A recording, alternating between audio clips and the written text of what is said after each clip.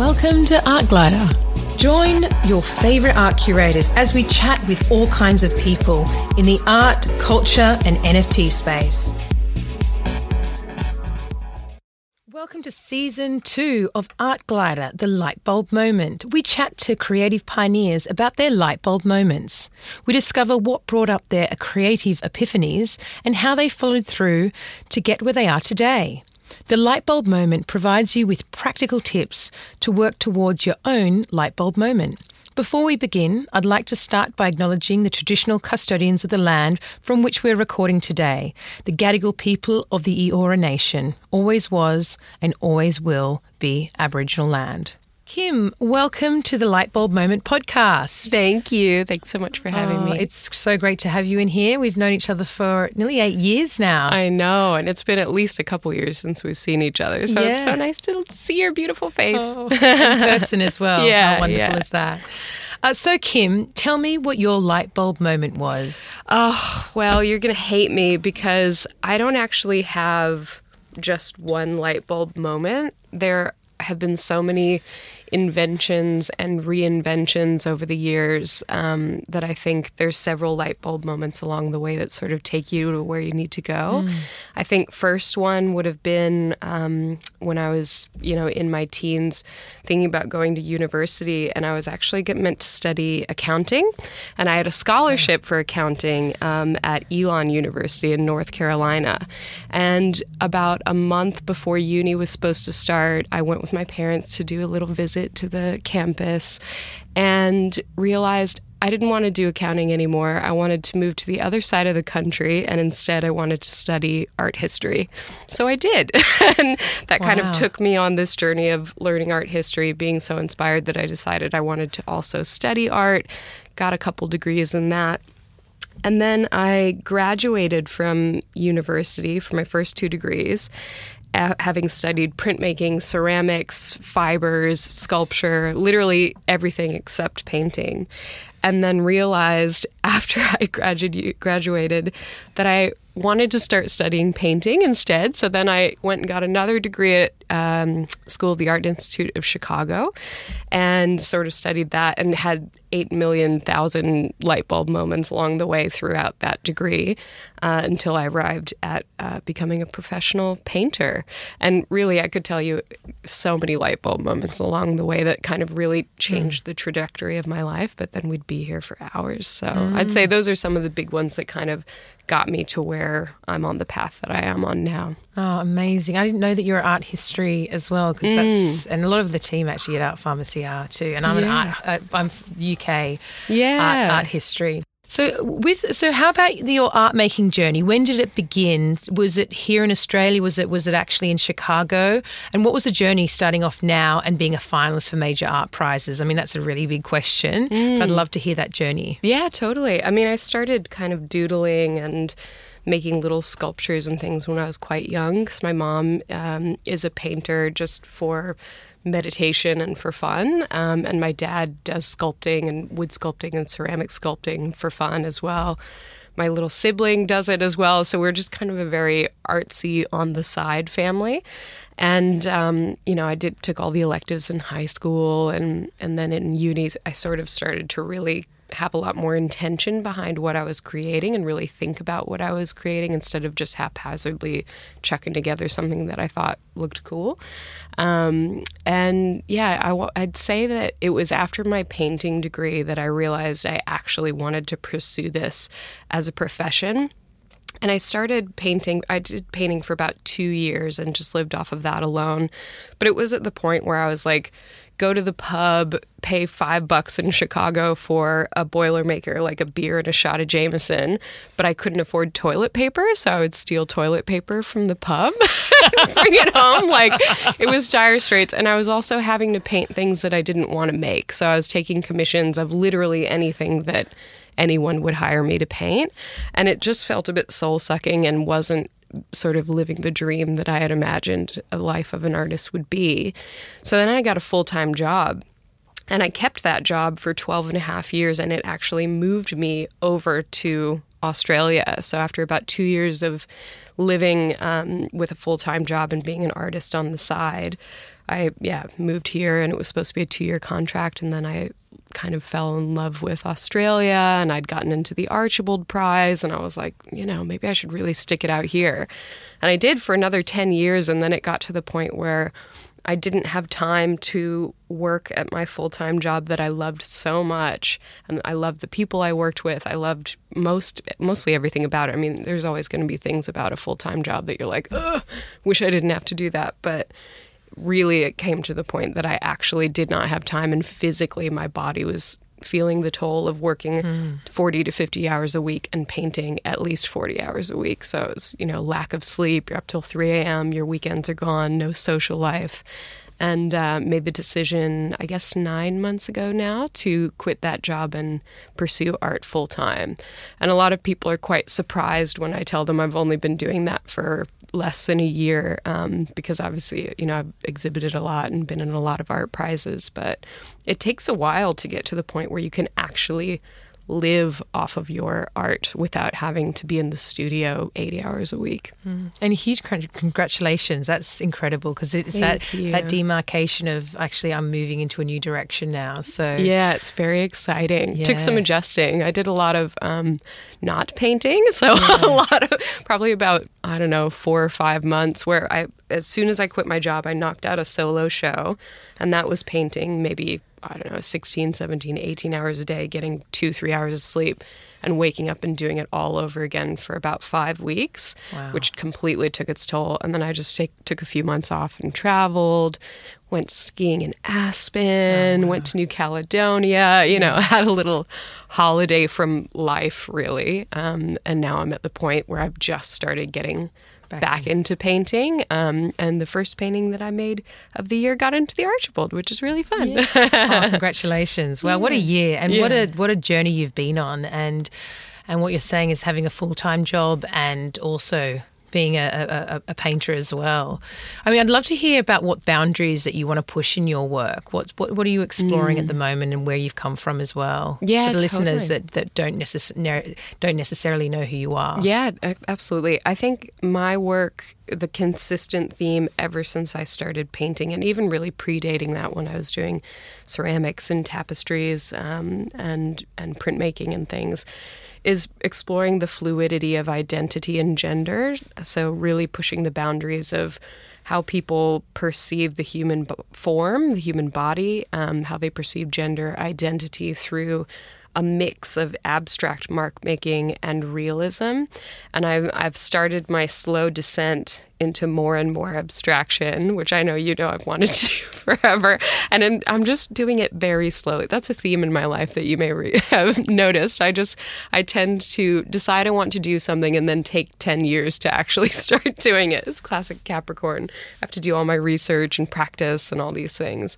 But eventually I want to be able to convey someone through pure abstract mark making without having to incorporate any figurative realism in there at all. But every time I paint an abstract on its own, I feel that it's not conveying the message that I'm aiming for. So someday you'll see me making purely abstract work, but that day is not now. Okay. So for now, I'm still kind of exploring that gender boundary and identity boundary and what is beauty and, celebrating queerness. And I've always loved your work and been following it. And I was just having a look at your work again this morning after when we were from 7 or 8 years ago, and you go on these beautiful stories with different people. So I love that. And I noticed a lot in your portraits there are the absence of the body. So is that the series that you did, Queer Corporeality? Oh yeah. And the body is fragmented. How's the representation of body in your work speak to the queer representation? Yeah, well, I think as queer people, we move through the world in a different way. That at least that's my understanding as a queer person, and that seems to be the way that my friends and my community and I feel that we move through the world. But there's a certain fluidity, there's a certain reactivity to one another, there's constant exploration, there's constant reinvention, and sometimes society will cast their own interpretations onto queer people, and sometimes we cast our own interpretations onto ourselves and are constantly having to check that and balance that and reinvent ourselves. So I think the sort of capturing the essence of a figure, for example, in queer corporeality, I was aiming to capture the essence of a human, show the topography and the maps that we create on our bodies, tattoos, top surgery, like different shapes that queer people often will find super, super sexy that perhaps the heteronormative world might reject. And just exploring ways that we can see the figure as almost like a landscape and a topography of our lives. It's so beautiful. And I love the way you say you walk through the world in a different way. And that's a really interesting way. It was just quite beautiful, really, the way that... Yeah, thank you for summing that up. And I really love the vibrancy and the creativity behind the work, Courtney and Shane. How do you choose your subjects in your portraiture work? Do they come to you naturally? Do you go out and seek them? How does that come about? I actually just paint my friends. I'm really lazy. Oh, it's wonderful. You've got a lot of friends. I do have so many friends. That's the beauty of the queer community. So many friends. And so many really talented and creative friends. Like this year for the Archibald, I was just thinking about all my mates, and I'm like, all right, who's this year's victim going to be? Wow. And so I just reached out to Zoe and was like, mate, can I paint you for the Archibald? But also I prefaced it with, it probably won't get in because I've been in a few times now, and I'm like... 6 times, is that right? 7, yeah. Seven. Wow. And twice in the Sulman. So I was like, there's no way they're going to let me in again. I've been in too many years in a row. So I had sort of prepared them for not getting in, and then when it did, we were really excited and surprised. And now like the Courtney painting as well, it's on the banners all over and bus shelters and stuff. Here in Sydney. Yeah. And they've actually done that with my work every year, except for the work the year that I got in with a self-portrait. And it was me from the back, nude, and I had my sex strap-on harness on the back, and I was turned to the side, and you could only see the outline of my face, like a line, and I didn't paint my face at all. And that was a kind of a year where I was like, there's no way this is getting in. And it did, miraculously. So someday I'm going to get a full nude portrait into the Archibald. It's very hard to do for a female nude, though, wow. So we'll see. But yeah, that's the only year they didn't do it. But generally speaking, unless it's locked down, when I did a lot of self-portraits, I'm always just chucking a stone at one of my friends and being like, you. And have you got a studio at home, or do you have a studio? Do. Yeah, so you can work from home. I suppose that's why you can work, 3 o'clock in the morning or 7 a.m. in the morning. Yeah. And I've thought about, getting a studio with other artists around, because it is really nice to have that critique and dialogue. But I'm an extrovert and I love to chat. So I think that it would just be a huge distraction to work in a studio with lots of other artists. So instead, I just go and visit my friends in their studios. And it would be really nice to have a studio outside of my home now that I'm doing art full time, because I found before it was a convenience thing because I'm slogging away at work 40, 50 hours a week. And then I just want to be able to, bring my dog into the studio with me and paint for a while and then go get a snack and things like that. But it's getting to the point now where I think I need some separation, because I'm finding it hard to balance between like work life, because now painting is work life, and personal life. They're quite blended together, which could be a great and beautiful thing, but also I don't want to slip into the abyss and never see my friends anymore because I'm always in the studio. So we'll wonderful. And how does your work fit into or counteract the history of portraiture? Well, I guess history will be the judge of that. But when I think about portraiture, having studied it, I think about the many, many, many, many, many, many, many years, hundreds of years, where portraits of women were very much either a celebration or a glorification of like a family, for example. And, people are done up and touched up, or paintings of, potential brides for kings that were painted and sent around the world. And again, they're kind of airbrushed and made into their most beautiful selves and then sent to some prince trying to marry her off, or portraits of women, especially female nudes, that are really just kind of gross displays of misogyny and the male gaze. And so I'm just trying to sort of disrupt the history of portraiture. And really, if you look at portraiture of queer people, it's largely just pure queer people doing self-portraits or taking photographs of other queer people in their community, or things like that. So I hadn't really found a lot of people. Now I've found quite a lot of people who are doing it, which is amazing. But even still, the percentage is quite small.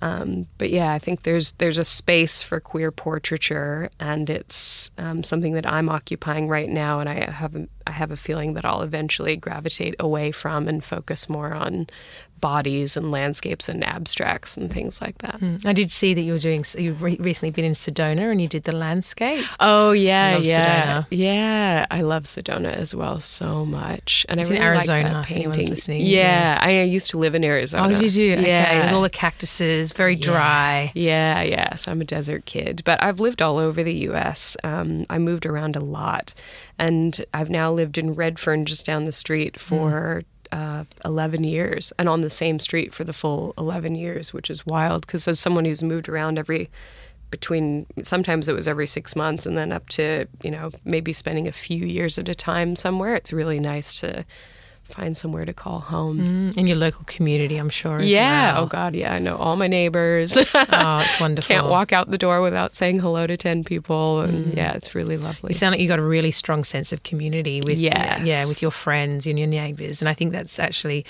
where a lot of happiness also comes from, with community.